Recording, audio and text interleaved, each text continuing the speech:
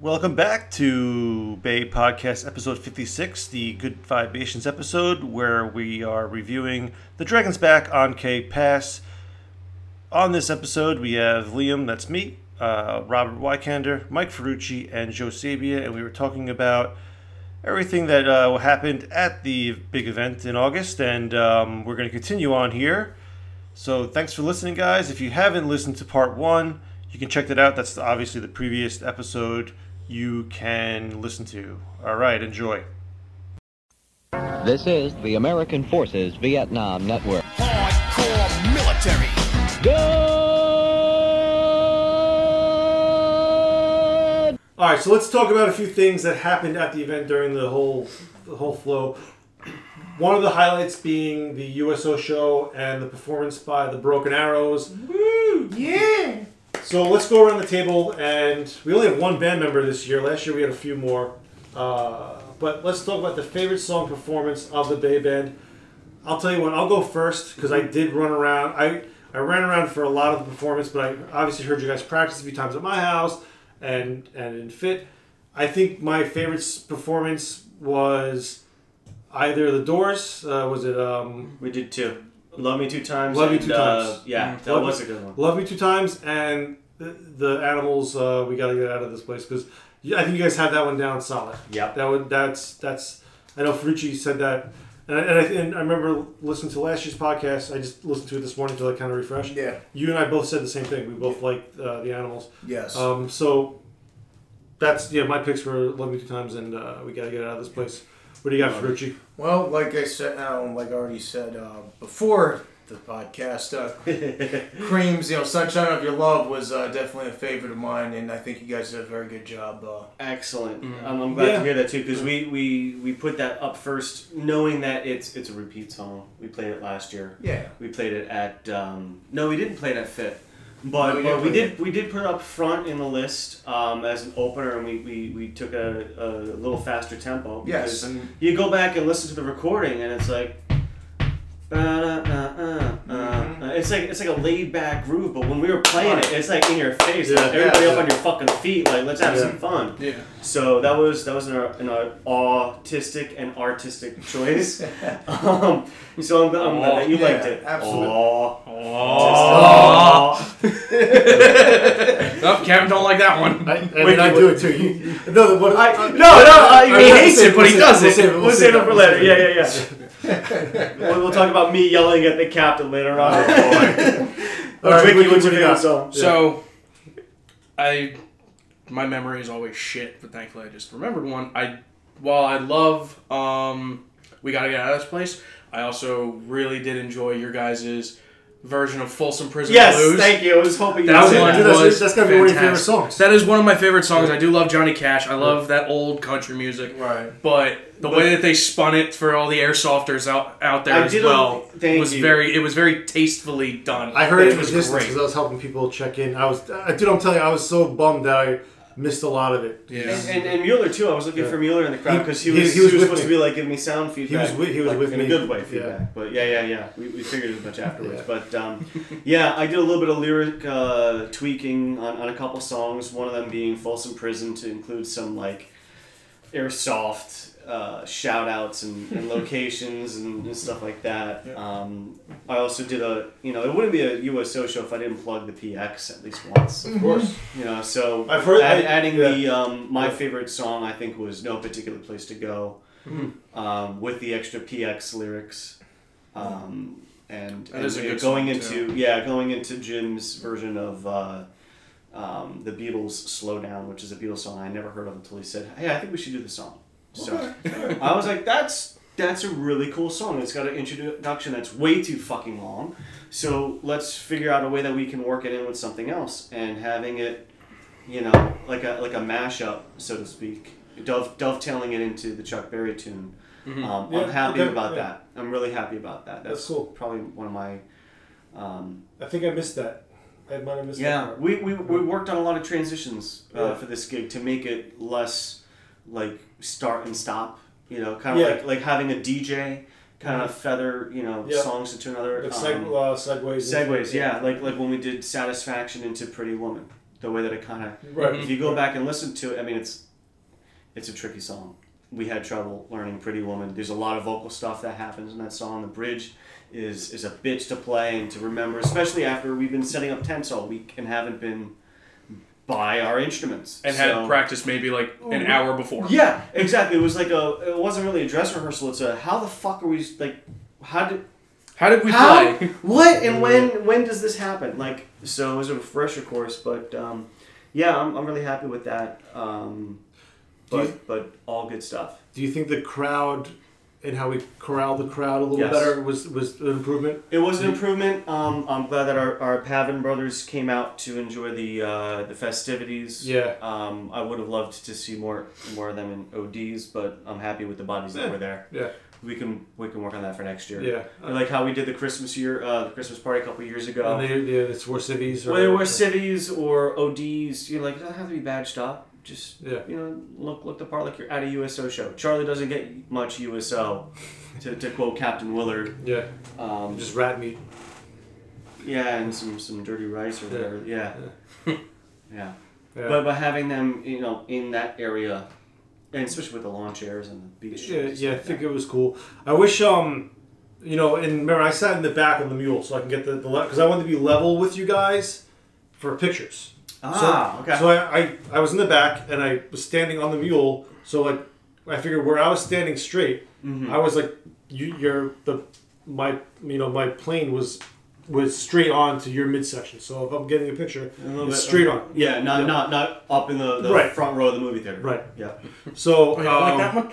I just wish that the front of in front of me. For some reason, everyone kind of strayed to. There was one side, but I wish everyone was kind of clumped in together more. Okay. I really wanted the corral on both sides, and I think that's what. But there were the museum people were like on the side.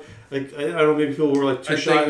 General people didn't want to mingle with. Shout out to whoever was front and center with their. I think it was Cassidy. Yeah. Fucking love that. That was like, back there. I'm sitting here. Except for him ruining all his fucking cell phone out, dude. Oh yeah, yeah. So like I was actually moving around, so his back was covering his cell phone. I was trying to position his stupid head to be in level with the.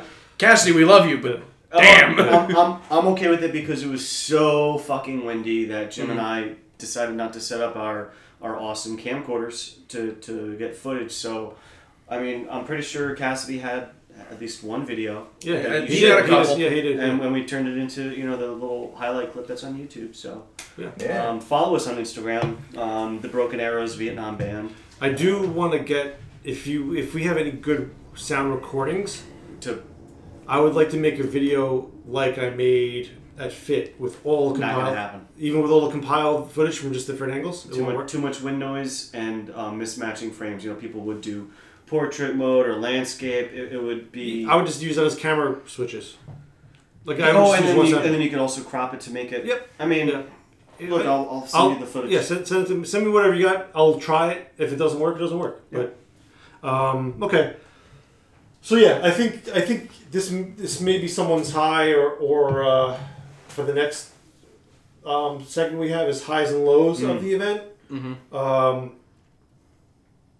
Who wants to go first? Do we want to do highs and lows at the same time, or let's do all highs, and then we'll go lows. And then we'll do all lows. Okay. And I want to go first because we're still on the subject of the band stuff. Yep. I promised myself I wouldn't cry. But when we were doing our little band dress rehearsal at the museum, we had a couple of people, stick their noses in through the door of the hangar and just say, "Hey, what's going on in here?" And we're on their turf, so we were super polite and like, "Hey, if you want to come in and listen, that's cool too." And most of them were like the museum staff or somebody's mom or one of the secretaries would come in and listen, and then this Vietnam vet comes in with his Vietnam vet hat and just starts vibing immediately. Like I could see it on his face. It took him back decades. Yeah. Mm-hmm. And that made me really fucking happy. That's cool. We stopped playing and he said like, "Oh man, we music was so important to us. We sang this song constantly. We sang this song constantly. We sang, we got to get out of this place at least 800 times. Dude, come out tonight. that's our closing number. Well, we'd love to have you there. I don't know if he eventually made it out there, but just watching him kind of roll back the years and really enjoy. That's cool. That was the highlight of my week. Nice, without a doubt. Cool. Yeah, that's nice to hear. That's awesome. That's cool. They were really nice at the museum too. They were very accommodating. I wasn't nervous, but I was like, I don't want to be a pain in the ass. And then when you and I went to go ask, and they were like, no, of course, like here, use the mannequin room. We're like, all right. Just don't use the mannequins. Yeah, there's just the room. Just the room. There's just a room of mannequins, and like we were like, yeah, this is perfect. And they were so on board with whatever we were doing. Like I really appreciate the support they gave us. Yeah, almost to a point where like I said, they'd come in through the door as we were rehearsing. Oh, don't let us stop. He's like, we're not. Like we're just trying to figure out. Like we have to communicate and like go over. Like wait for someone to get this setting on their amp or whatever. Mm-hmm. And it's like a couple times, like, don't let us stop you. You're not stopping us. Now you're stopping. It's like you're starting to tiptoe beyond the line, like dance, monkey, dance. Yeah. Sorry, we have to wait to start the song, and it's not a reflection on you. Yeah, it's the Southern hospitality, man. Mm-hmm. Yeah. They were very cool, and that's cool. I didn't know that guy came. I didn't know that. That's a nice story. We were doing Blue Moon, and he came in and was just nodding his head and smile from ear to ear, and the way that I end Blue Moon, like I act like I'm out of breath, baba, and I get to that part, and I look over at him and he's smiling. It's just like I started to tear up, like holy crap, and he starts laughing. Yeah. It's like that's the reaction that I wanted. Yeah. Watching me get out of breath and have that like, oh, this is a bit, and he got it like that. That's cool. Yeah, that's really cool. That is awesome. So that's your high. Yep. All right. Who else? What do you got? Fridge, you got a high? I'd say my high would be the Sunday morning attack. Yeah? That was dude, I think that was fight. I think all around that was the best bass attack we ever had. It was up there. And, I think both sides come out of that feeling like, the NVA did... They got in. They got in. They pushed the perimeter, but it wasn't like one side felt like they lost or won. It was both sides came away with it like, we did good. Look, we held our own. I know I was up on the hill with Stramp and Dent, and I know we had a couple of guys from First Platoon that supported us, because we had that left flank just completely exposed. Yeah. And, we had the one Mr. Bullfrog who hid in the... he's annoying, bro. Yeah, the fucking sniper. He kept us down. When I was with Van Ness... He's a sneaky guy, man. Yep. And even when there was like a lull in the fight, when you thought the fight was over, you hear just a crack shot in the distance. What the hell did that come from? Yeah. And then you hear he's still down there. And I fired God knows how many BBs in there. And, obviously we naded him out, so we just, but that was that. But, like, they were just very, persistent with, just coming at us. And, like I said, that's why you expect out of the Pavan to be aggressive and they push us out of their land. No, they did great, man. They coordinated the whole fight. Like, because I said, I'm like, all right, we can't go, if we start all the booms before 5, we're going to get in trouble. Yeah. It was like 5:01. They waited. 5 after 5. Yeah. But close enough for it. What kind of messed them up, and it's in a good way. But it's a testament to their coordination. So a branch fell on. It was a fucking pear or something. No, it was an acorn or something. On Luchabello, he yelled grenade. Grenade! And this is on like 4:59. Yeah, it was 5:01. I remember looking at my watch at 5:01, and my watch is always 2 minutes fast. Yes, always. And it was like, who the fuck is calling grenade? Yeah. And I was talking to Strasburg, like, did you hear a grenade? Because sometimes you can knock into a 1 quart, and it gives that like dunk, which I had done moments before I heard grenades. Like, is he hearing me? Like, am I fucking up the front lines? No, I think he's just goofing off. The best is John was like, are they attacking? And I'm like, they better not be. Yeah, it's not 5 o'clock. It's not 5 o'clock. And then because I woke up around 4:30 to like kind of like make sure everyone's okay, and it's not that I knew when it was coming, but I knew like, all right, this is when they can start. The window is starting. I have to now run the event. Yeah. So Mueller was up, and then we were in the hole, and he's like, hey, I heard rustling, and it was like 4:58. I'm like, fuck. Yeah. So I'm up. They really coordinated until like, and then think about it, they coordinated past the kid calling grenade, like Lucha Bella calling grenade, and think about it. If like if it was anybody else or they weren't coordinated, they could just start throwing grenades then, thinking there was time to go, and they didn't. And like that's what I'm saying. Like they were coordinated as fuck. I gotta give them credit. And that could have gone two ways. They could have used that as like go time.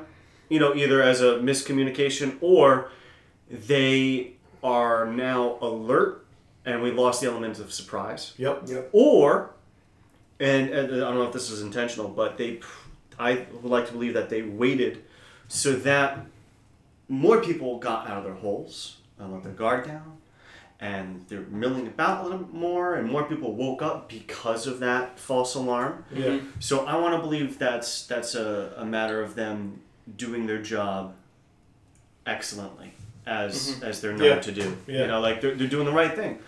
They're waiting for people to let their guard down and get out of their holes before they start shooting. Yep. And the longer you wait, the more targets. Yes. Mm-hmm. I will say though, kind of piggybacking off of that, the Saturday night attack where they were just lobbing mortars over into our positions, and they were relatively close overhead. Pretty accurate. And all you hear is you hear the thunk. And you just hear someone, incoming! Yeah. Everybody diving down. Oh, dude, that was like John and I were like huddling in his his fucking grave, like, oh shit. Like 2 seconds after you hear incoming, boom, it goes off. I just remember yelling. Another one comes right after. I remember just yelling out the order, like, everyone get your fucking pot on. Like, because it was like, they were over. Yeah. And we were still digging in. Yeah. Like, some guys were finishing up. Yeah. We weren't digging until... But what time did that attack happen? We were digging at about 7:30. It was it started. Got dark, so it was about 9:30. It was late 8 o'clock, like almost 9 o'clock. Yeah. So we were digging for maybe a half hour, maybe a little more. I remember we were like clearing. It was under an hour, but clearing trees and doing all that kind of shit. But like making the bunkers. Strassi and I were only digging for maybe about 20 minutes. Mm-hmm. We got about 8 inches deep, like one E-tool depth. Yeah. Deep. Yeah. That's as deep as we got. But it was I slept in it. Yeah. So 6 feet by 4 feet. That was our hole for us to we were gonna make a little step so we could sit on it, have our feet down, and still be kind of. And you guys had logs in front of you. So we had your guys' position was great. It was fantastic. I'm really glad that I kept all the dirt and just moved over to the side for the left flank.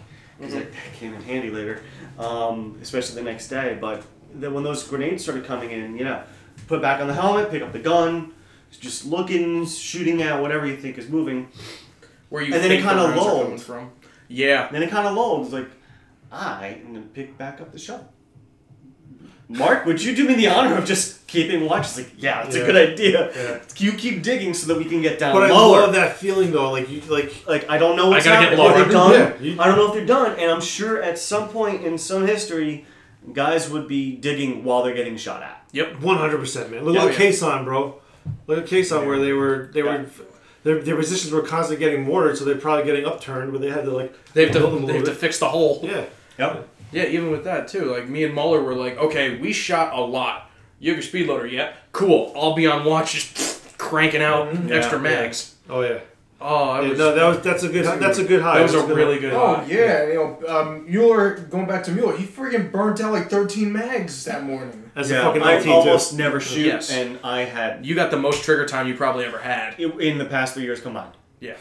Oh, easily me too. Yeah. Usually, like you said, if the captain's shooting, you're in trouble. Yeah. Or shit's bad. I would go through maybe 4 mags in an event. Yep.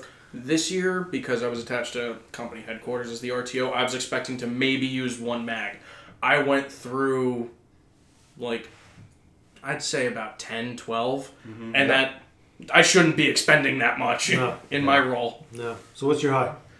My high, so it's 2 of them, but it's kind of in the same area, and one of them's probably yours.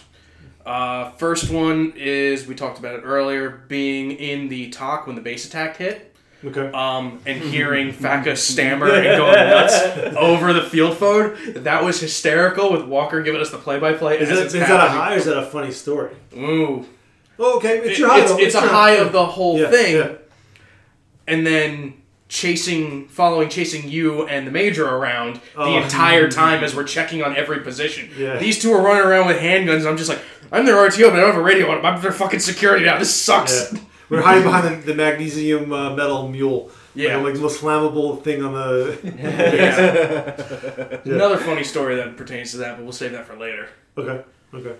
My high... Okay, so I would say it's the same thing every year, is that first insertion in. Where I love that we delayed the chalks, the 2 trucks in, and then the same thing Saturday morning. That was my favorite part. That was just my favorite part of the... Just seeing everybody come in. Seeing everyone come in. Except for the guy almost getting run over and trying to hold the truck up himself. Jesus Christ. Well, I wasn't holding it up, but I almost got run over. Yeah. Jesus Christ. I was pissed. Oh, yeah. I was screaming.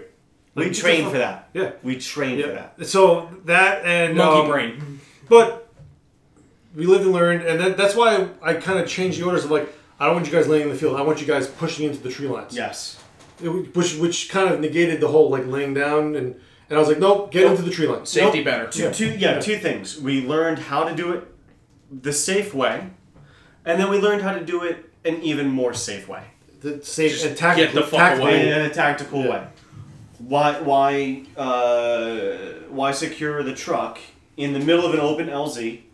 Right. When you can push 10 feet or so into the tree line and get concealment. Right.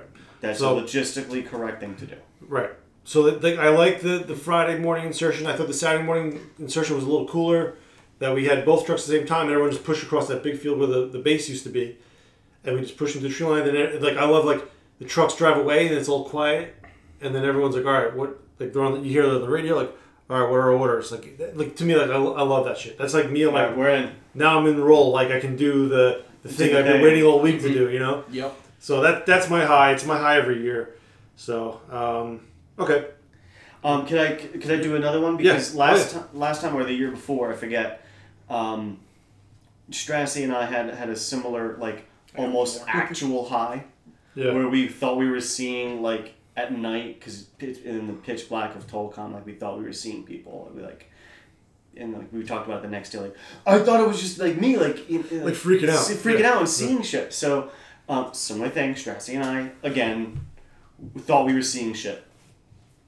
This year? This year. Yeah. And so, looking at the dirt and seeing little bits just start randomly glowing. Like little dots. It's lightning bugs, too. What? Nope.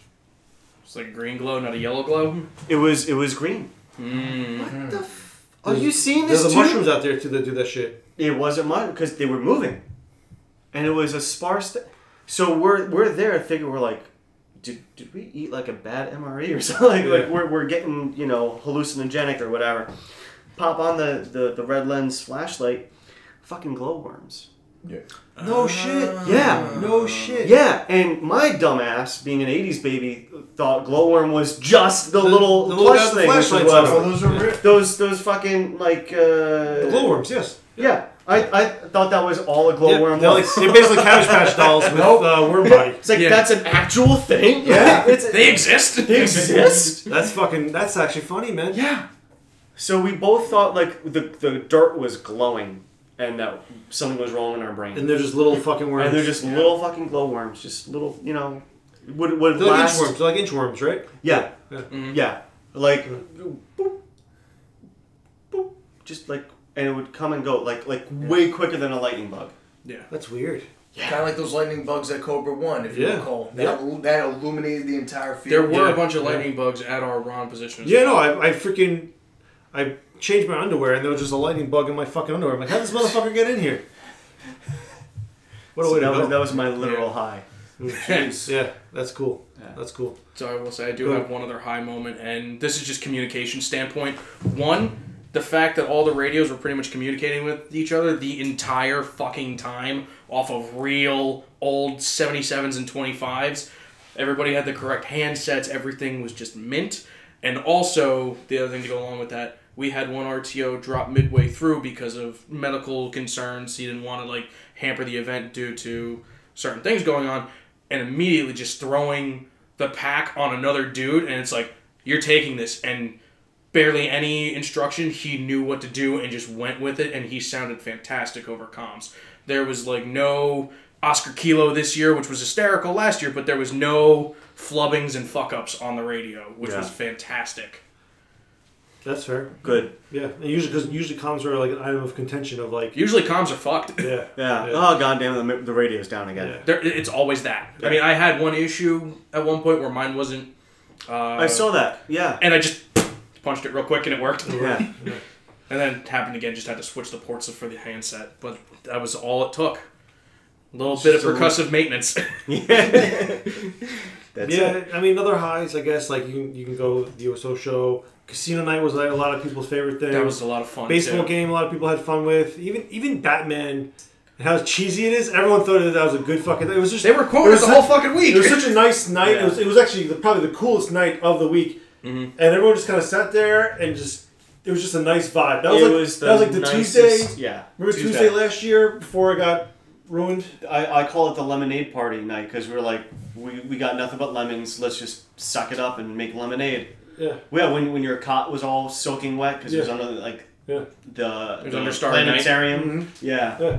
It was just that night where Batman was it was nice and just everyone just hung out and just cracked up at how cheesy Batman is. So yeah, no, that was a good one. All right, let's go around the negative now. Let's do lows. I'm still thinking about mine. So who's got a low that they want to go ahead, Wiki? My low is Saturday and a little bit of Sunday actually.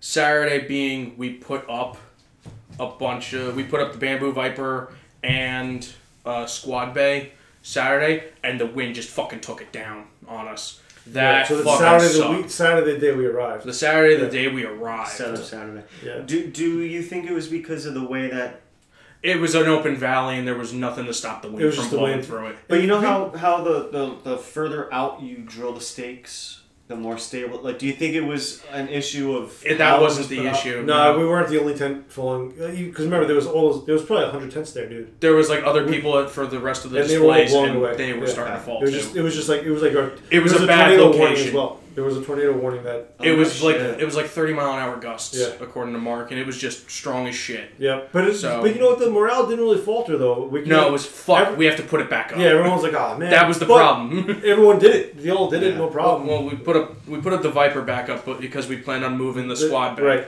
But that's a good lesson for the future of having, and I think I be in a valley. in like Monday or Tuesday formation. So there should be a hammer outside of like every other tent, just in case something starts to come loose. You're not, where's the hammer? I mean, I'm kind of mad that I lost a hammer, but somebody gained a hammer. It's probably in one of the crates. It's got to be somewhere, and it'll be another hammer for next year. Yeah. My other low is my personal tent getting run over on Sunday. On Sunday, yeah. I was ready to punch a dude's teeth in over that because we had the barricade up, we had shit up, and he drove through 3 other tents and caught mine. And I was literally ready to kick a dude's teeth in. And I had to bring somebody with me to make sure I didn't do something stupid. Yeah. It was like, somebody come with me just so I don't do something dumb. Yeah. And hold me back. Yeah. Yeah, pretty much.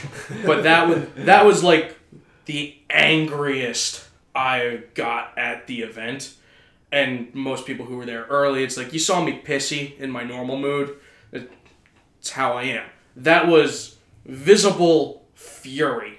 Yeah, I think remember when you tried to go forward still, and you're like, "What the fuck?" I was screaming at him to get the fuck out. Like I was behind Wiki. I was like, "Yo, what the fuck, dude? Why are you going forward?" Because he started like he clearly hit the pole and ripped the line out. And then he was just trying to go forward. We're like, yo, what the fuck? There's more shit go in the that way. Go back the way you came. More shit that he was going to wind up running over to fuck up his own vehicle and our camp. There was nowhere to go. There was poles and stakes and boxes in front of him. Where was he? I had no idea where he was going to go. There was nowhere he was going to go. But the fact that he ripped up my tent, and it's like, you need to get the fuck out of here now before I start doing damage. Yeah. And I was fucking angry. I was furious. I mean, if that's your low, that's not that bad because that has nothing to do really with how the event went. No, it was right. No, my low was like weather and stupid people. Yeah. Do you feel like it affected you for the week though? No, you extorted him for like $100. No, he was gonna give me 100. I got 60 in the end because he apologized immediately. Yeah. He's like, first thing I want to say is I apologize. I said, listen, it's old canvas, it's old shit. I need something because I'm gonna have to repair something. I just don't know what yet. He's like, let me give you 100. I said, okay, you apologized, make it 50. Yeah. And he's like, okay. He comes over, hands me 60, goes back, cleans up his stuff, and leaves. Yeah. So at least he was cordial about it afterwards. He was apologetic. And I didn't even say a price. He immediately threw out, I'll give you this much. And it's like, okay. He knows he fucked up. He's willing to make amends. I'm not going to beat the shit out of him over it. Even though at the time I wanted to. Yeah. Physically. What about you, Mooch? Being late for the baseball game. I knew you were going to say that. Honestly, I was going to say busting your knee at the baseball game. It was fun. I pitched the entire earlier. Yeah. Yeah, Mooch. I was sad that you skipped it or you missed it because it was fun. It was the vibe he was trying to hold back time for you to make it. I know. I did. That's why I was hitting like 90. I mean, don't incriminate.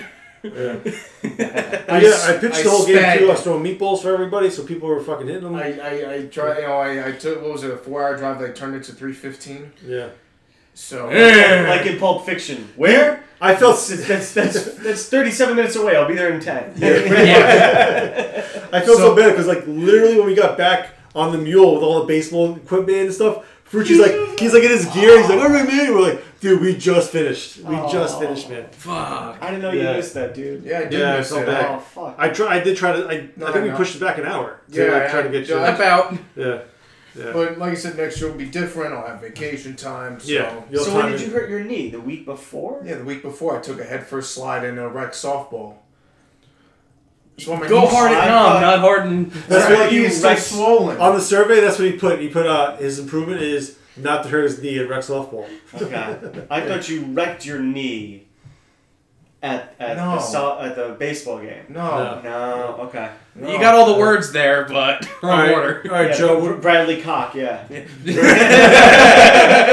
that. Save that. Next. Oh man. Next. What's your low? So my low is a little bit of a communication kind of thing in respect to the guard duties, which we spent a lot of time thinking about and organizing and setting up and digging and trying to make sure that the guards know what their tasks are, know where to direct the cars. Didn't always work. Know that they're supposed to check in when people are trying to leave the base. Right. And also to try and coordinate the going out for X and Y and Z, which was a huge issue last year. Yes. And we did a heck of a lot better job of it this year. Yeah. But still, there were a lot of people that came throughout the week that didn't get fully briefed on it, and the guards didn't fully connect with the people. They just let people go. It seemed, and it was in my understanding, they were supposed to ring in and say, "Hey, so and so is at the gate, coming or going, or they're going out. What else could they get?" I was hoping someone was going to take on it, just like the mess, and they didn't. They were asked to do it, and they just didn't. So that's maybe another item for improvement. I would like to see that on the improvement list, but what bothered me was that two things happened. One, I told some new arrivals, hey, if you go out for Walmart 1, check around, ask around, because people might need something. I know I need 2 more gallons of water. Check around and blah, blah, blah, blah, blah. Right. They come back after like an hour, because nothing at Walmart is ever in the right spot, and you're in there for way longer than you think you're going to be there, plus it's a 15-minute drive there and 15 minutes back. Right. So it's an hour minimum. They come back, oh, I didn't know you guys left. Did you got everything for everybody? Oh, no, we asked around and nobody said they need anything. I said, that's not true. I said, I need 2 gallons of water. And so-and-so needs some decongestant, some medicine. Yeah. Oh, I didn't know that. I verbally told you I need 2 gallons of water. Those same people we didn't, left a second time Still did not get my 2 gallons of water. You know what's funny, Joe? We didn't... And then those same people, it turned out, were the ones that were late for a particular event that had to get started a little bit later, which a lot of us worked very hard for a fucking year, just so that we could have people in attendance to enjoy. So that pissed me off, and I regret sharing my my ill wishes with the company. But we did need to have a formation to remind people, A, to drink water, and B, you can't just leave. You can't just leave, and it doesn't take 4 people to go to Walmart to get X and Y and Z. And that was the issue. You know what's funny? We didn't... That it affected the entire, literally the entire event was delayed because you failed to check in with people before you left and to see what else they need. You know what's funny? We didn't implement that supply list. You know, we didn't have that. That's something that we'll have to put on the board next year. Yeah. So that was my low. Not having enough water. I remember you pissed off, and I was like, all right, dude, we got to get these guys back. And someone called them back. And he did. Yeah. He got them back. Like, what's their ETA? Oh, they're still there. No, what's their ETA? Tell them they're coming back right now. They're fucking up the schedule for the rest of the day. Yeah. Because we were talking about other additions to that thing happening and affecting the back end, and that was my concern. Like, how much is this going to affect everything else the rest of the day? Yeah, but we had a window. I left it so there was a window where we could be late, just like how when I run plan to be behind events, schedule. Yeah, when I run the events, like I plan to have them at least an hour late, minimum. Yeah. Play in airsoft time. Yeah, that's exactly it. So it worked out. It worked out in the end. And to piggyback off what you said a lot earlier, feels like 4.5 hours ago. But you know, like we get mad at something, and then we're good. You're over. Yep. And I even told people, like, I hope we have fun later on.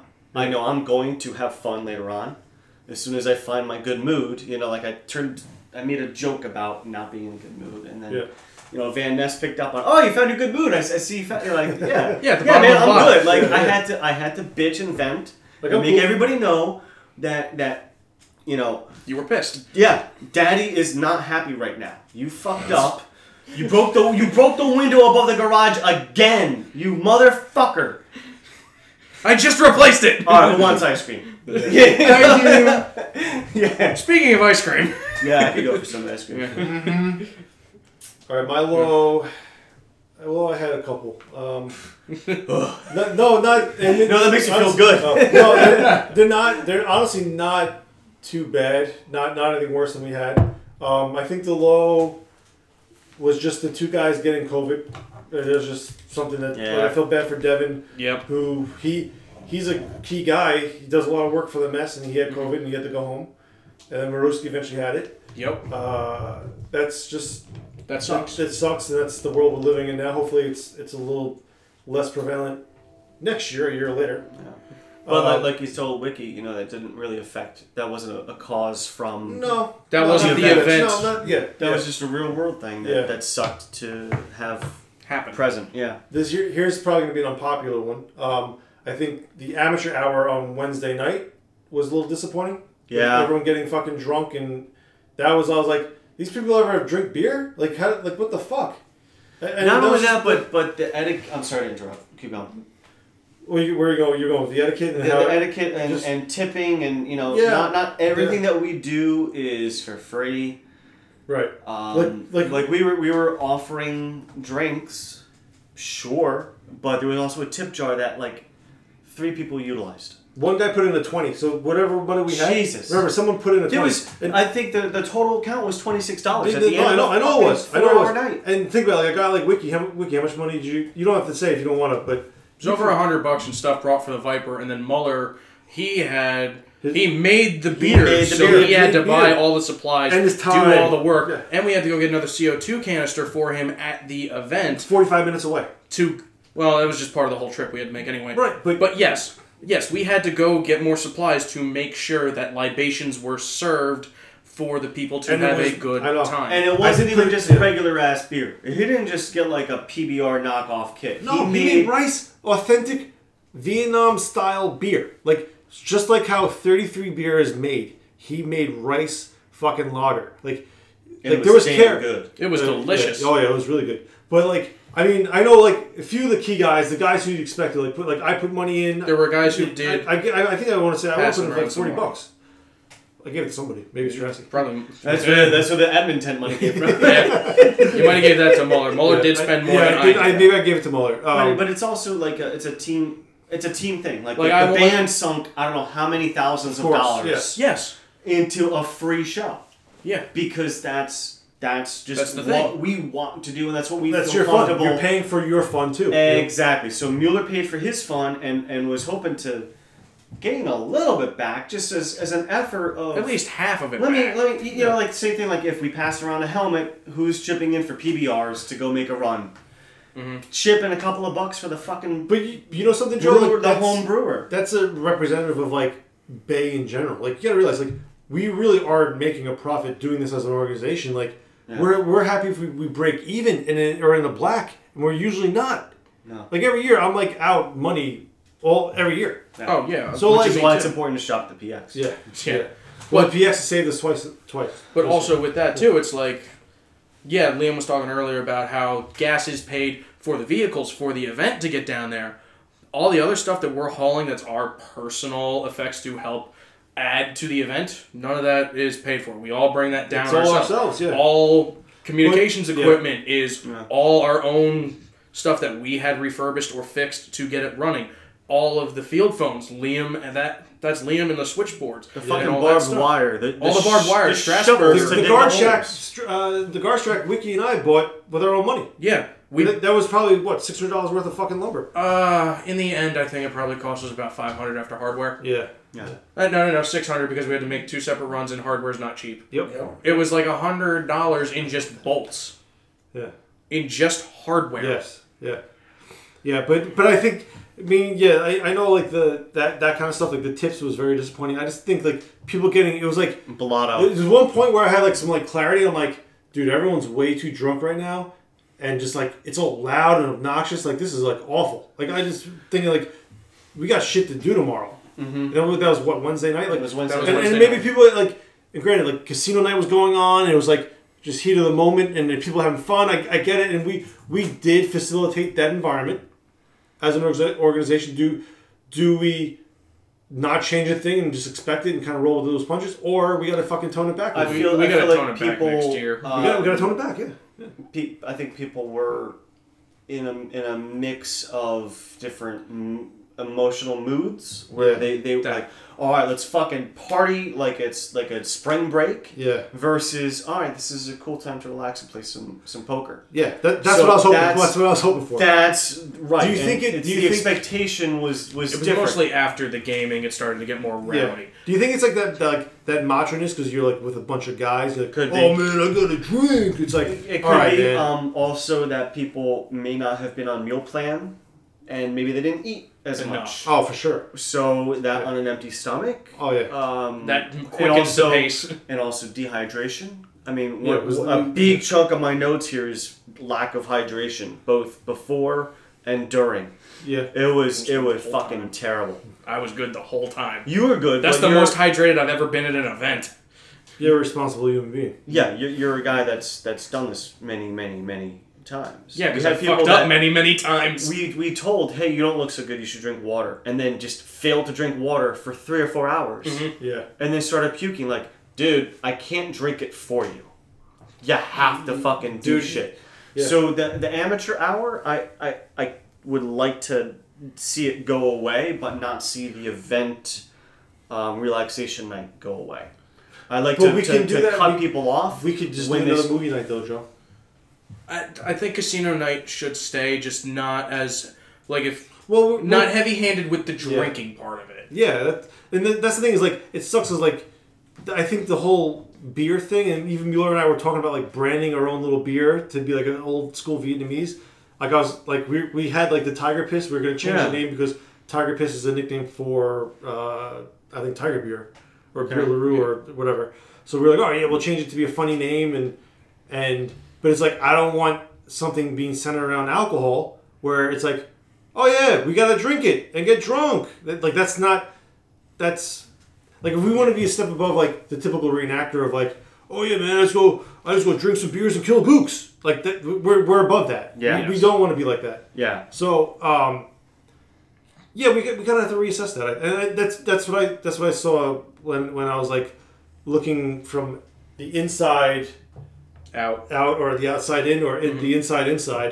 I was just like, yeah, this is a little too crazy. I think it was a mix of several things, like Joe said. Dehydration, maybe they didn't, because it was late in the night and we had dinner earlier that evening. Yeah. So maybe some guys didn't have you're right. extra, and they didn't have enough like carbohydrates to soak up the alcohol. And emotions were heightened. They were, there was a lot of emotions flying. It's an emotional week, that was my all-time low, and like honestly, it didn't make or break the event because it still happened. Whatever was going to happen happened anyway. It's just I don't think anybody was under the weather, so to speak, or indisposed the following morning, except for maybe one person. Yeah.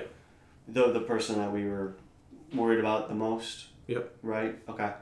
It doesn't matter, but I mean, I know I was worried about two people, and I spoke to one of them the next day, and he was better off than I was, and I wasn't even drinking that much. He was fine. Yeah. Yeah. But I think we can do better. Right? That's all. That's all. Less frat house, more guys like lounge kind of vibe. Yeah, that's what I was like. Classy Vegas. Yep. Not spring break Vegas. Not Reno. Not Reno. Yeah. No. Yeah, but I mean, if that's my biggest low. It's not singles night at the VFW. Like this is. I don't know. Oh boy. Right, let me pause it for. Yeah, that was a good pause. All right, here we go. Ready? Oh, Jesus Christ.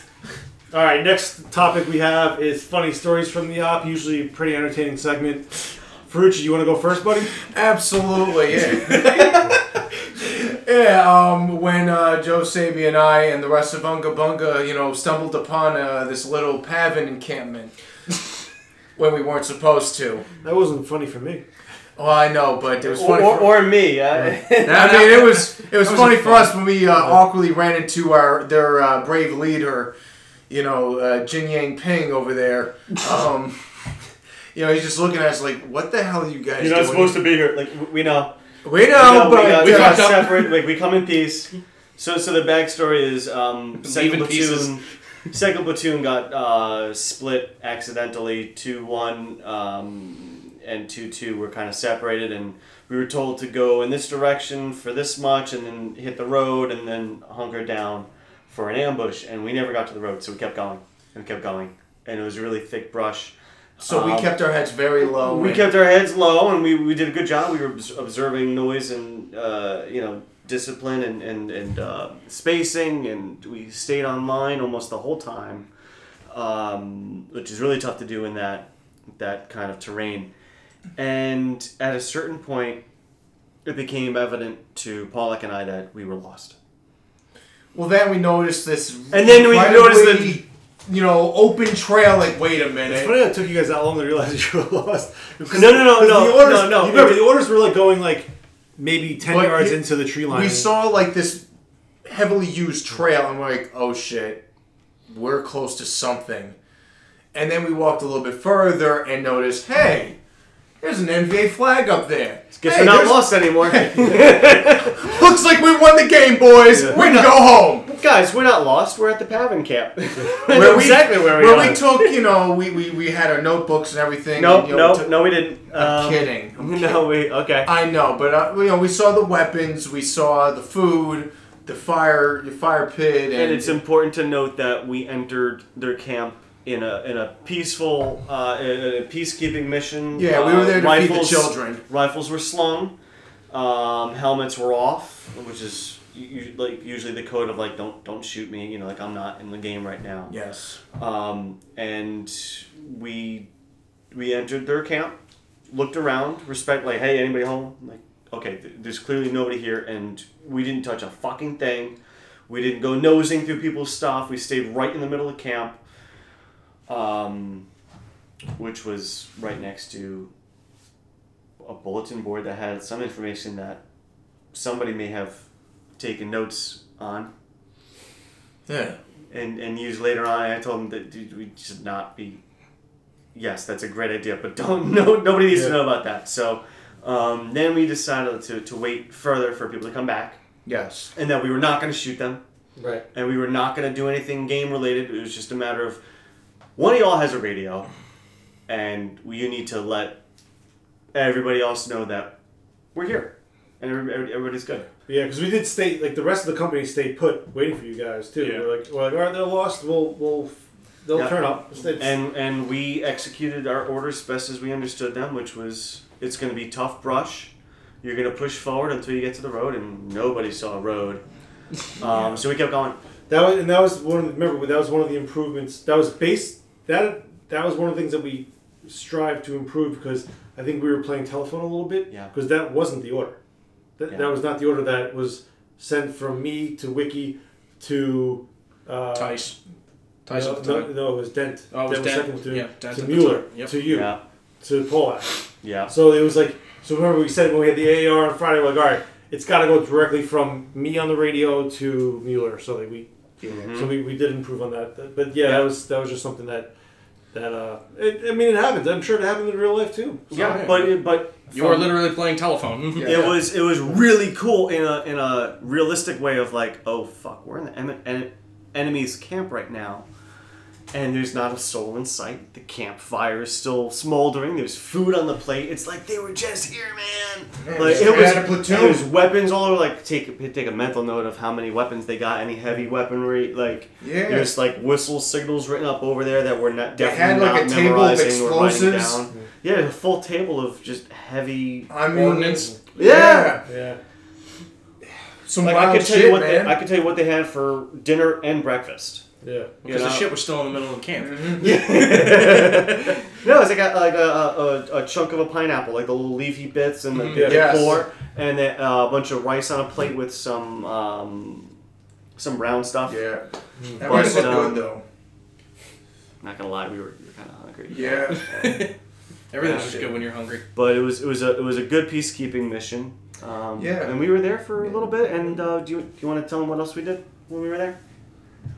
You pissed in their rice. No, I'm not that animalistic. Took a shit next to their tent. Nice try, but no. So tell them about the leaflets that we got from them in our camp. On Thursday, our Pavan brethren decided to join up, and they took refuge in the Ungabunga cave because we're heartwarming individuals that care about anybody and everything. And we had about 5 of those little fellas in our tent, and they decided to leave leaflets behind in our foot lockers. And, so a little bit of payback. Yeah. So this is before. No, I'm saying you guys. So you guys got a little bit of payback. Yeah. So that's where I came with I wish I had I had my notebook on. I think to myself, hey, this is a wonderful idea to draw something. But then I whispered it to you, like, hey, let's leave a little something back for them. And then I said, no, we should do that. We should talk with them. Because I had a couple of ideas, which I don't think I should share on this family podcast.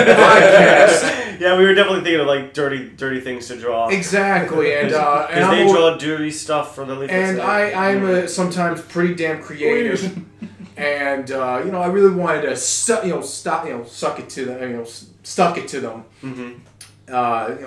What I really think of them, and obviously, First Sergeant Sabia had to stop me in my tracks from. Yeah, but then I noticed that Sergeant Pollock already had his notebook out. Yes. Since you have it out, the guy's already there. Since you have it out, take a letter, dear Pavan. We came to surrender, but nobody was home because they left some Chuhoi things for us.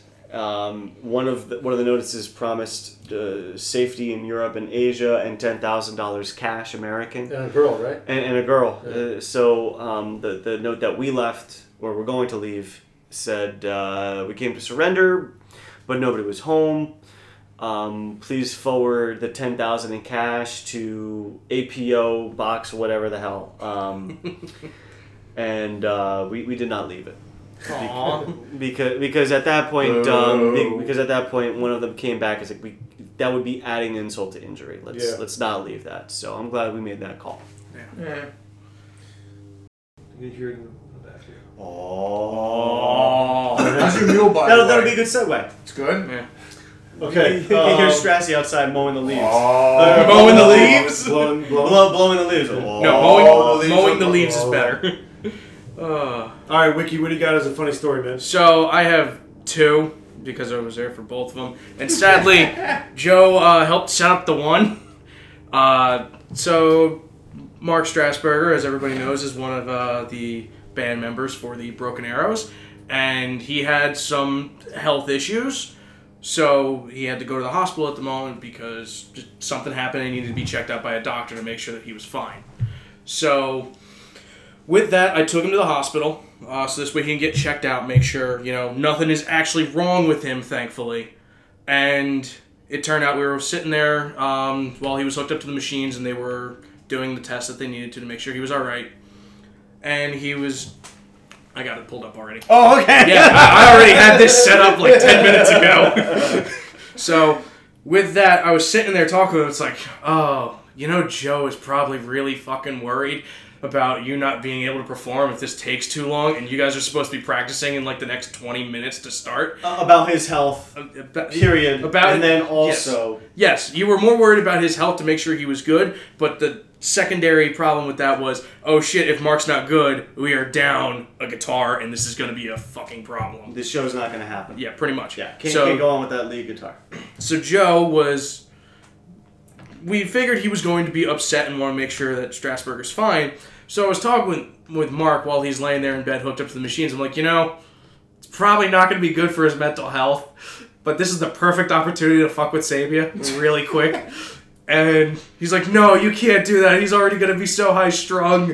And I went, yeah, you're right. I shouldn't. And immediately I get a text message from Joe saying, how's he doing? I looked to Mark and go, he just gave me a golden ticket, man. He gave me the perfect opportunity. He's like, you have to now. So I'm going to play a clip off of my phone of the message I sent Joe. Joe, I really don't know what to tell you here, but, Strassi, I think I gotta pull the plug. You idiot, that's not how that works. So then he immediately gets that, and I'm laughing my ass off because it's like, this is so horrible for him.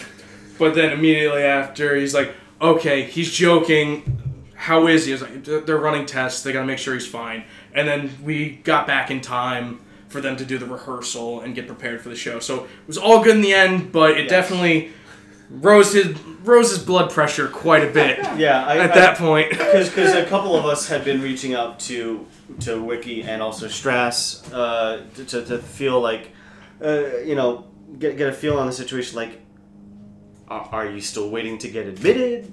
Or seen by like they let him in pretty quick, right? Oh, as soon as I dropped him off, he was in. Well, yeah, if you said the magic words chest pain, that's he said the magic words like heart problem. Yeah, especially prior history. Yes. So when I did get the response and saw it was a video, a voice message like, all right, what the okay, they're fucking with me, and then I played that. I was like, immediately, okay, but how is he for real? Like, yes, and like, I think I understand what you're trying to do, and I read it as a joke, and obviously he's in good enough condition for you to be making a joke, so this is a good sign. But like, give me something. Yeah, give me something real. You didn't respond immediately, so I sent to like before you said anything. It's like they're running tests, they're checking him out. Mm-hmm. Yeah. So, but that was my. Funny story. That was my humor. Yeah. Like, ooh, let's see what I can do. And anybody that came along my path of travel, oh, Sabia, did you hear from them? I was like,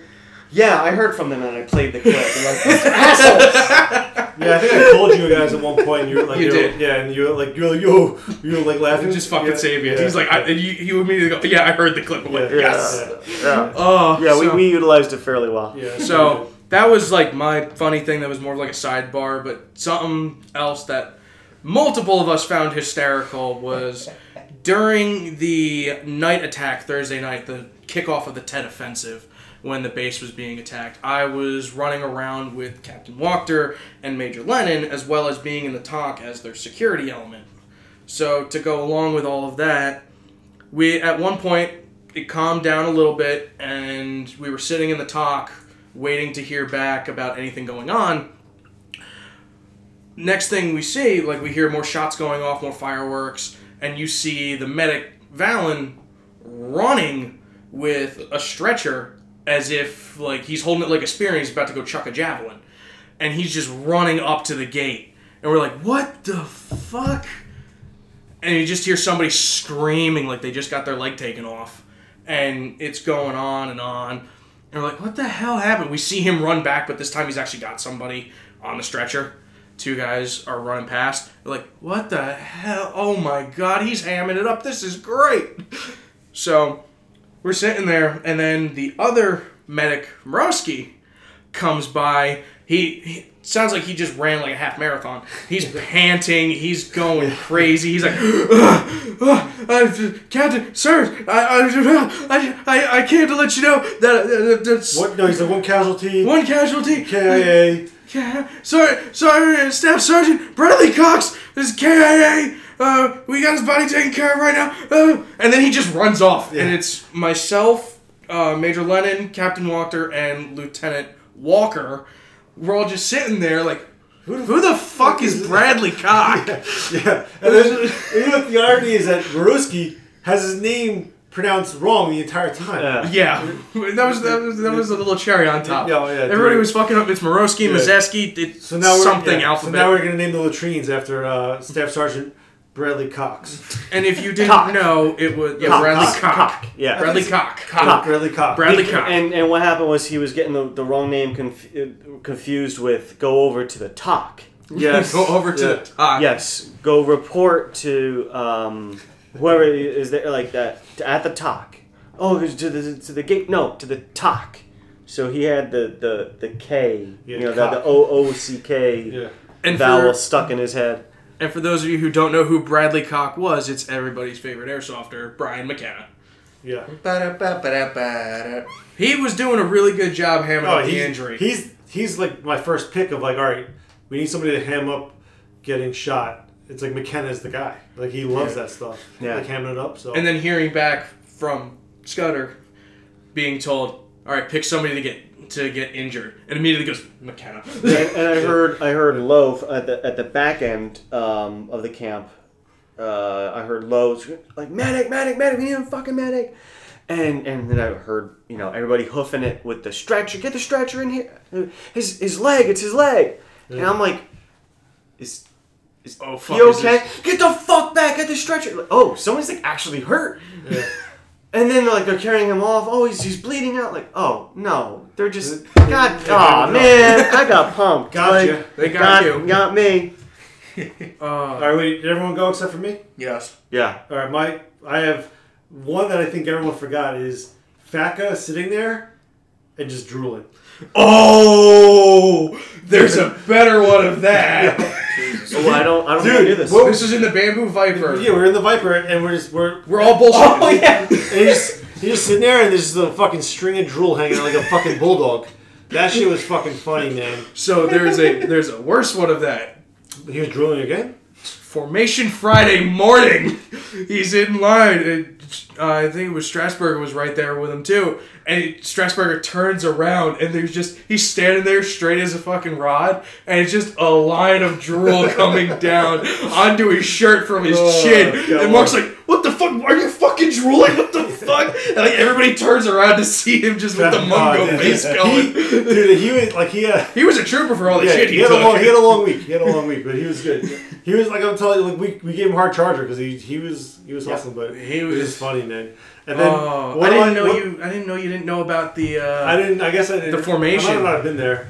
I might have been at the pattern camp. Maybe? I was late to that formation, so I didn't see it happen. Oh, dude, that's so funny. But the one where when you were bitching about something at one point, and that doesn't narrow it down. And I went to Strasburger. I was like, yeah, he's an angry little man. And then Strasburger wants to tell you, well, yeah, Limo said you were an angry little man. And you're like, I just hear in the tent, I'm not little. I didn't. That leads you on to yours. Yes, I forgot. I thought I shared it already. No. So as you may know as a long-term listener, or if you're about to learn as a first-time listener, bringing extra gear, especially rain gear and sleeping gear and Ron gear, like ruck gear, is critical. Having one is good, but having two of something can make a huge difference. Mm-hmm. We've said from day one, bringing more than one poncho is gonna improve your way of life drastically. Either using one as a ground cloth or as overhead shelter, or just to wear when you're raining, or to loan out as extra, whatever it is. It will be used. I used my extra poncho to cover the berm of the dirt from our hole that we dug, so that every time I rolled over or leaned, I wouldn't get dirt in my fucking pockets. Down your pants. And down my pants, yeah. So having that there was really good. But as we're bedding down for the night, Strass and I are, figuring out all right, I'll go in the hole, and you could, do your thing here. You want to drape your legs into the hole, like whatever you're comfortable with, that's fine. And then Wiki comes over and proudly announces that his poncho taco, or what do you call it? My fat roll. Yeah. Tying in the poncho liner to the poncho as a bedroll is a common thing to do. Highly suggest it.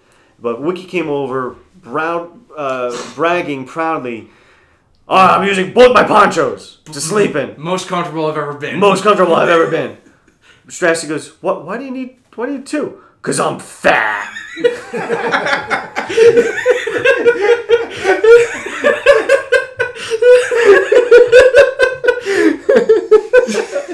So sometimes you need both ponchos just for one purpose. Just to cover yourself. Well, it wasn't just that. One is ground cover, the other one is your top cover. Yeah. And then you put the poncho liner in between. Yep. Another good thing, especially if you have old radio gear, you tuck that shit underneath. You can also keep your weapon dry. But what Strass and I were picturing was that you buttoned both ponchos together and you would lay on one and rolled into so you had full coverage. Oh, like I full cocoon. Yeah, like the fucking gyro. I made an actual fucking burrito out of it. You made a real burrito out of it. No, I can't make a poncho taco. I need a fucking burrito. Because I'm fat. Oh, I was shot at that point. I was fucking tired. All right, in the next segment, did we come correct? The come correct factor. In general, I think we did. I think for the most part, facial hair. I think everyone got the memo. That's not even a. If they didn't come shaved, they shaved really soon after. Yep. Even haircuts. Guys got haircuts on base. Yeah. Yep. Mm-hmm. Yep. So some better than others. Yeah. Was the base correct? Farby shit was pretty much stowed away. Everything that needed to be hidden pretty much was. The only issue, and it was probably a fault of my own, was I had 8-ounce bottles, like pull and string bottles, that I bought for fit, and I had them in a Mermite, so I'd see guys drinking that and leaving them on tables and stuff. But it's water. It's water. That's more of a cleanliness pick up after your own shit kind of a thing. But I mean, think about it. I'm nitpicking, right? Yeah. Cars were kept off the base pretty well. We for the most part. I mean, reasonably done. So yeah, I would say the base was correct. Was the paving camp correct? It looked pretty good. It looked good. I didn't get a chance to see it. It looked good. It looked the part. It looked like a camp that the MVA would be sleeping. You could read the report with the photo evidence that we took. Yeah. I was about to say I wasn't with 2-1 to go check it out. Did the GIs come correct? I would say 99% of them were. There's always something that slightly needs to get tweaked. There was one Alice pack that we got correct that we corrected there. Yep. But everyone else was pretty good. Everyone had an M16. I didn't see any XMs, which was fucking awesome. Yes. We didn't have an XM, did we? Yep. We had one. It was after a rifle was broken. Yes. Yeah. Okay. And it was the backup gun to an Lennon had one, but he's like, I'm a fucking major. He would steal it. Like from even supply. arguably, I would have an XM by 68. It wouldn't be outside the realm. The Pavin, they look good. Like I said earlier, all their weapons. Yeah, and I think you guys would agree. Like we probably have the best looking Pavin contingent in the hobby. Come on, in terms of reenactors. Like most guys don't even have the fucking the Jim Leahy from Trailer Park Boys outfit. You know, the tan Dickies with. Yeah. He looks like Jim Leahy, like a fucking. Groundskeeper. Most people go for like a maintenance Viet Cong type look. These guys actually do a proper pavan. It looks good. Like North Vietnamese Army. Yes, they always look good. I think they look good. In terms of the GIs, I did make a couple observations, as I'm sure no one is surprised of. No. Yeah, I know. But believe it or not, I did catch a couple things that were easily avoidable because we mentioned them. Bringing the ball cover, the cap, the baseball cap. Yeah. Which I would say still. I only saw like 1 or 2 boonies. Yeah. There were 1 or 2 boonies. Oh, I didn't know. Well, you need to read better. Yeah. And somebody did purchase the new. I forget who makes it, so I'm not gonna misspeak. But somebody's reproducing them. Brought one. Doesn't look too bad. I think it's K Canvas. I think you were correct. Yeah. The sizing is a little weird, both in fit and finish, but it's better than nothing. And if you're going to wear a boonie, please wear a good boonie and not the cheapest thing at... Not the simple Rothko one. Yeah, or whatever's at a Sportsman's Guide. So there was that. But also we were talking about helmet graffiti. That's kind of like a big thing for BAE. Yeah, there was like a handful. There was a handful of helmet graffiti. Some troopers took the effort to cover some of it with OD tape on their helmet, which I applaud the effort. I think it might stand out more than the graffiti. If 1 or 2 guys in the company has it, no big deal. But there was one particular person. I'm not calling you out. I'm not trying to make you feel bad, but just to draw levity to the situation, had every fucking trope, every cliche that was ever on a helmet cover in the Hollywood history. Born to Kill next to the Born peace to sign. Kill, Charlie Don't Surf, the platoon bit, Bury Me Upside Down When I Die So the World Can Kiss My Ass. He had the Ace of Spades, the Now I Am Become Death, and also Born to Kill, Make Love Not War, War is Hell, FTA, which stands for Fuck the Army. Being a soldier in Vietnam is hazardous to your health. They had a short time calendar, a peace sign, death from above, don't shoot, I'm short, and had some litter in the helmet band. And Jesus Christ, how did you fit all? You had like more Sharpie on your helmet cover than green that was left. You're applauding the fact he fit everything at this point. Kudos, because I did not even see that. Kudos to the guys correcting that, because I didn't. And I guess that works out with the PCIs that. I didn't even see that. I heard about it, but I did not even see it. I don't even remember how we squared it, whether we allowed him to wear the tan side out or somebody had an extra. Didn't you buy one at the PX? There wasn't one. We thought we saw one, but that's easily avoidable. Just don't go off the deep end with your helmet graffiti. Don't do it. If you're questioning whether or not it'll look cool, it's not going to look cool. It's not. It's not. The most you should have on your helmet is your name, or maybe like a nickname. Or something like that. And that's on the helmet band. Or you could, or even you could do it on the helmet itself. But things like that, or wearing a brown towel, or I know I spoke in the Discord call about having full colored patches in the field. At this time and place, and for future events that take place after 67 or 66, we should not be doing full color in the field. You're a walking target. Yep. The BAE staff wears those on base for a reason. It's to signify that we are event staff. If you want to look cool, because we're wearing it, just understand that we're doing it for recognition, and the more people that wear it that aren't staff makes it more confusing for the attendees. So please don't do that, and definitely don't do that on your field uniform. Yeah.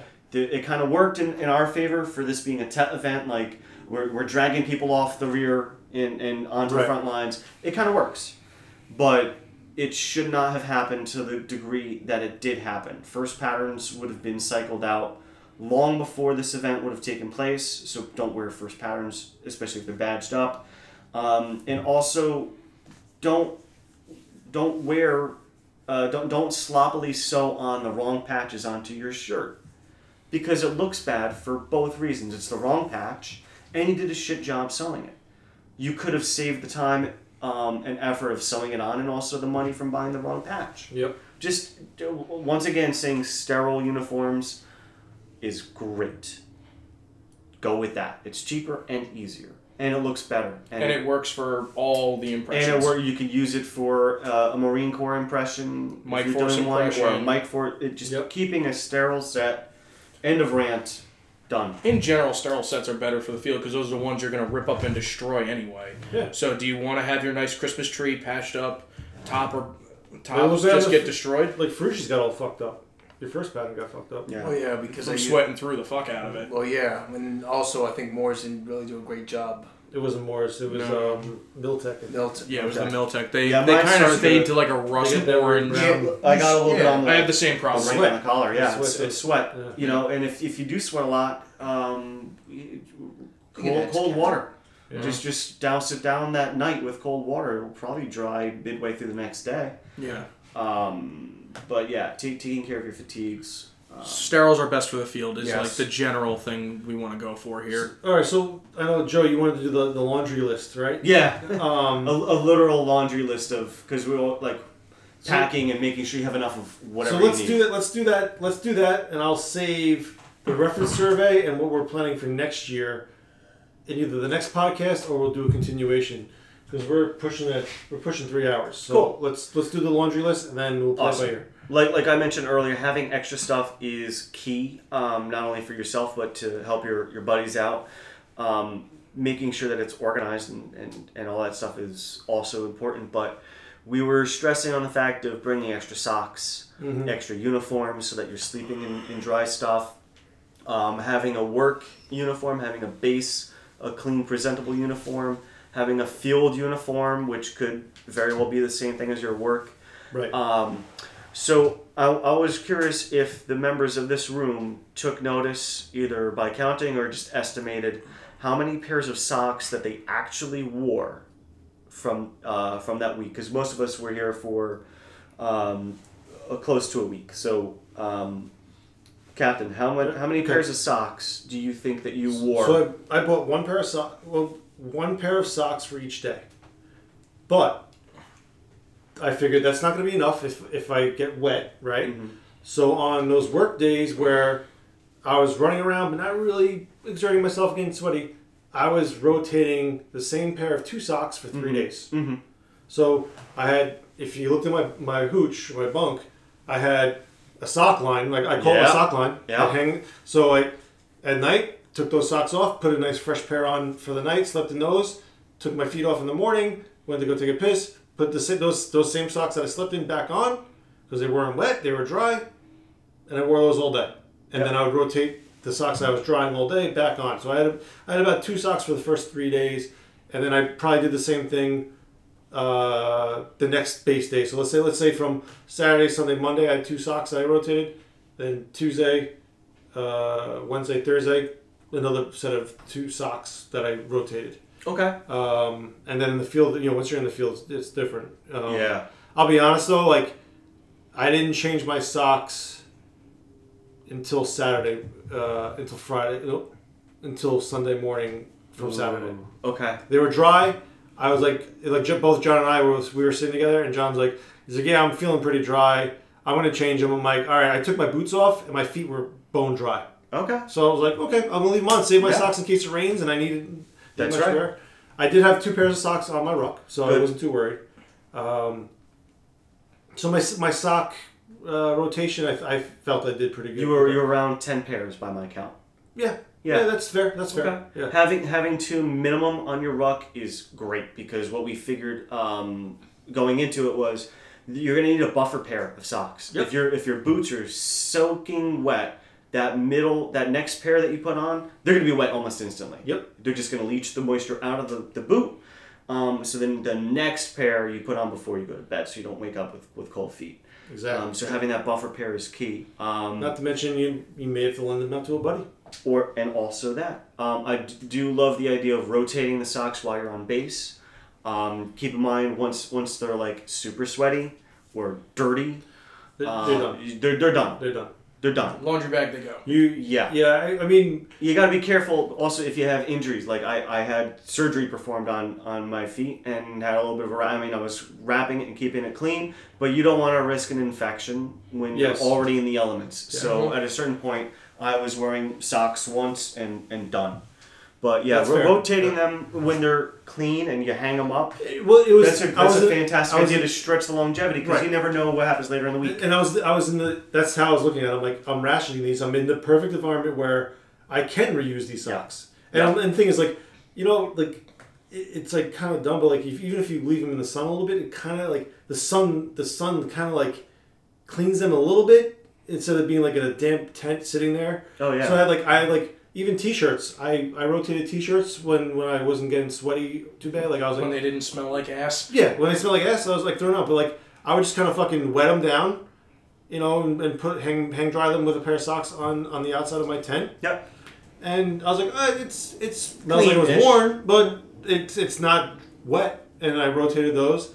So like I bought a lot of shirts and I didn't even use half of them because I was rotating. I was smart with. I was like all bets are off when you're in the field, right? Like if your shirt's soaking wet, and you're like, "Fuck it, I'm not." If I'm uncomfortable, I'm changing it. Yeah. Mm-hmm. Like I'm switching it out. I think I brought 2 shirts, 2 pairs of underwear, 2 pairs of socks. I feel like a lot of people heeded my suggestion prior to the overnight of when we start humping around in the afternoon. You don't need a t-shirt. It's just going to soak up your sweat. Right. So. And it takes away from that clean, dry one that you're going to have at night. So I saw a lot of guys doing that. Right. We had bug spray galore. Everybody was fine. I don't think anybody had any ticks while we were in the field. But I did see a lot of guys. I heard 1 or 2. Yeah. But here's the thing. We were checking. Yes. And guys we know that we had ticks because we were checking for them throughout the day. Yep. It's not like we got back to base and it's like, hey, this dude's got 3 on him. Yeah. Yeah. Everyone was pretty good. Like it was. We had the tick. We remember for a while we did have the tick check where everyone was like. Shirts are off, and everyone's just checking each other for ticks. And everybody was in the middle of it, so it's like, you know what? While we're doing this, yeah. I think I brought 12 to 14 pairs of socks. Used about 10, including the ones that I showed up with. Right. Which weren't like army socks; they're just white civilian. But like I wore them the next day. Yeah. Because then I ended up throwing them out because I wore holes into them. Oh, you wore through them. I wore through them. So, but t-shirts, same. I brought like 10 pairs of shirts. I wore maybe 4. Yeah. I had the same issue. Just like the same thing because if it turns into a monsoon for the rest of the fucking week, you don't want to say like, oh crap, that shirt that I wore a couple days ago that's now at the bottom of the soggy laundry bag. It's done. Yeah, there's no coming back from that. Yeah, like so. Here's a good example for the baseball game. Everything I wore for the baseball game, that was done for that. That was already done. It was gone, and that was like, that was really honestly by then. That was put on top of whatever socks I wore and my underwear, whatever I wore. Like that was it. It was gone. That was my laundry bag done. Yeah. I think I brought about 12 pairs of socks. I only brought 1 pair out with me on the Ron. It's like I wear thick wool socks that dry themselves while they're on your feet. Smart Wool, and there's other Danish one I found, and it just works fantastic. Nice. It somehow just works well for my feet. So I only brought the spare pair out. Throughout the week, I changed my socks daily. So basically, except in the morning, like when I got up to go use the bathroom real quick, if I didn't put my sandals on and I was wearing my socks overnight, boots went on, out, came back, swapped socks, foot powder, go. But even during the run, like my feet were fine from Saturday to the next morning. I didn't change my socks at all. I didn't even undo my boots. I'm like, it's funny how it didn't affect some people and other people were totally soaked from the waist down. I do like the rule of thumb that like I had it if I needed it. Right, but I like the rule of thumb that you should change your socks every night. Like a guy like, not to toot our own horn, but like we're experienced enough where we can break that rule. It's like learning. It's like learning art, right? Before you can be like Picasso and break the rules, you got to learn the basics of color in the fucking lines. Right. How the sky is blue, right? So and the grass is green. So like and all the leaves are brown. Right. Follow the basics. The of ivy's brown. but like follow the basics of change your socks every night, and until you get a little more experience, where you're like, all right, my feet are dry. My feet feel weird. I need to change them. Or okay, I know this. My feet are still dry. I'm good. Which is what I was feeling. Van Ness made a good point about when him and I were sitting together, and he's like, my feet are soaked, I'm going to change them. I'm like, mine are going dry. He's like, if you think about it, you aren't blazing a trail as much as the average Joe. Yes. Where, and That's and think about it, you're behind me, so even you're even at most, if I'm blazing a trail, you're still behind me. Mm-hmm. And like, There are times where I do blaze a trail to like get up to the, but I'm never like in wet grass really. Yeah, and because it's already been always knocked it's off. already been matted down. Yeah. It's in our boots. Yeah, but in the morning we were walking across the field our own path. Yes, and we were wet. We were up wet just like everyone else. But and we it's also off. got to do with how you treat your boots. If your boots are like in good condition, and the leather is still fresh, or at least you replenish it with mink oil, and you don't have to spit shine it, but just put some of the black wax as a sealant over the top of it. You're gonna at least delay the absorption rate of that leather. I did your taboo though. I wore brand new boots to the start of the event. Okay. But I broke them in Saturday through the entire time there. Yeah. So it sucked on Saturday, but that was it. After that, it's like, okay, they're worn in. I've been running around enough. These are fine. Yeah. So they're the Miltech boots. You showed us. Yeah. Third patterns, Panama sole. They seem very comfortable. They seem very flimsy on the sole though. When Strasburger did the bonk and the toe hit the heel and it flopped. I put my orthotic in there, and it's an old orthotic, so that's not helping any rigidity either. Okay. So I would still always put in like a good orthotic. Just it helps save your feet. Yep. How many pairs? I'm interested because Ferrucci showed up Thursday, so it's like he's really only there. He'll be like the general attendee. Yeah. Well, personally, I went through 5. Okay. You went through 5 in 4 days. So that's still on track. Yeah. Not so much. I mean, because I want to be careful with my feet as well, because I don't want to experience, whatever it is. You don't want the blisters. You don't want the jungle rot. Yeah. And just like what Wiki has done over the years, I bring wool socks, so they take a beating, and especially like Saturday morning when we first dropped, they're thick, and especially when we got wet Saturday morning, I immediately was like, next time I'm sitting down, we got a little bit of time, I'm putting on another pair of wool socks. Those dried up pretty darn well, especially in those original boots that I have.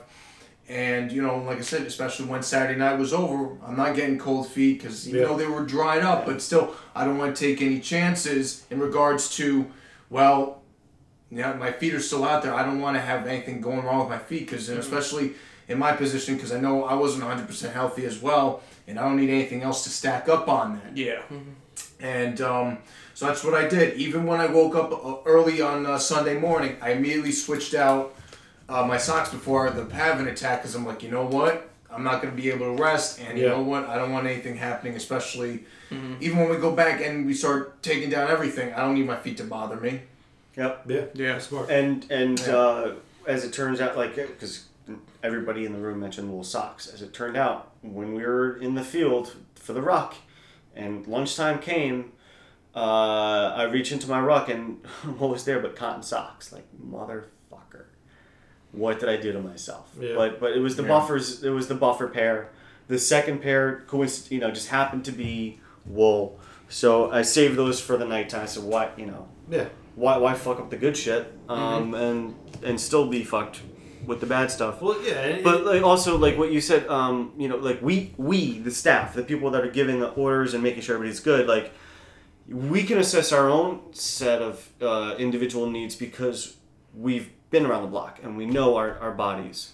Last year, I felt like a hypocrite because I was making sure everybody in my platoon was changing socks, and I changed socks maybe 4 times in the week. In 10 days. In 10 days last year, or at 9 to 8, whatever it was. It was bad to the point where I showed up to one of the meetings at the talk. Yeah. Sorry fellas, I have to change my socks because if I don't do it now, it's not going to happen. Whereas this year I said, fuck that noise. I am doing it myself, and I'm going to make everybody else do it. So now it's... If I'm suffering, you're suffering. Right. But also, if I'm helping myself, this is the opportunity for you to help yourself. So the Wednesday, the ruck class that I gave, all right, everybody go fetch your ruck, fetch your foot powder, and your dry socks, and report back here. And they did. Okay, everybody's now going to take off your boots, and you're going to drape your socks. Mm-hmm. And you're going to let your feet breathe for the next half hour, as long as this class takes. And I'm going to do the same fucking thing. Yep. So that was a big plus in my personal, last year compared to this year. of I'm doing more for myself, which is a huge negative last year, and I'm also leading by example and making sure visually, as opposed to yes, for sergeant, people change their socks. Like, okay, I'll take your word for it because that's your job and I have to trust you. Right, but it's a hell of a lot better because I'm fucking seeing it. You're seeing it at least once. Yeah, that's like that was my morning routine. I would sleep in a pair of socks just to kind of protect my feet because I'm tall, so like my legs stick out of the punch liner. Yeah. So then every morning I would take them off. That's my clean pair that I'm wearing for the day. But I'd take them off and kind of walk around with the shower sandals. Go take my morning piss, drink some tea, powder my feet, and then I'm back on my way. And that was like my thing. And like I don't know if like people like he doesn't do it, but trust me, I'm doing it. Yeah. I'm taking care of myself. I'd say my morning was relatively similar. If I didn't sleep in a pair of socks, and most nights I didn't because I was in a sleeping bag. Yeah. I was zipped up and comfortable. Yeah. So I had nothing getting in there. It's funny you say that. I slept a lot of nights in the sleeping bag because it was cold. So nice. It was cold, and that's another reason to bring more gear. I mean, you want at least one wool blanket to cover your bed as a thermal barrier. Yes. Yep. Yes, and also padding. Like if you are you have an iso mat that fits on the cot and you can cover it with the wool blanket. Yeah, if you get like a modern surplus, those foam rolled sleeping pads, and then you cover that with the wool blanket, man, you are good to go. Yeah. That is soft as shit, and it's giving you support and warmth. But also, like you were talking about sleeping without your socks or sleeping in just your shorts, like letting your body breathe. After wearing the same it's such a soggy trousers and jungle boots for days and days and days, that's really, really helpful. If I didn't have roommates, I would have been a lot more comfortable. But I had to be semi-decent. Yeah. It took a couple days to get them out of there. All right, guys. Yeah, that was a long podcast. We covered a lot, but it was talking about our big event that we plan all year, so I'm not surprised. But I hope you guys did make it all the way through to the end of here. And we have more topics that we will talk about. We'll talk about that in the next podcast. So hope you get through this, and then you're ready for the September podcast. We'll talk about what we're doing for next year. We'll reference the survey, what the feedback was from the attendees. We'll talk about that. But we got a lot of plans, a lot of ambitious plans for next year. Innovative plans that kind of change the rule set of what we've stood by with BAE all these years. We're on year 7, so we kind of want to mix it up, kind of make it fresh. I'm sure people have heard rumblings about it, and I'm excited for it. I know the BAE staff was cool, and they were on board instantly with what my idea was. So I'm giving you guys a teaser, and just stand by for more news. But thanks for listening. Let's give a send-off for every guy. So Sabia, give a little send-off, buddy. Thanks for coming out. Hope you had fun. All right. Frucci. We'll see you in August next year. Wiki. Can't wait to see you guys on the next one, and change your socks. All right. And that's I'm Liam, and thanks for listening, guys. I'll see you in the bush in about 12 months, but hopefully before that with all the other stuff we have going on. All right, guys? Take care, and I'll, that's it. Fuck you.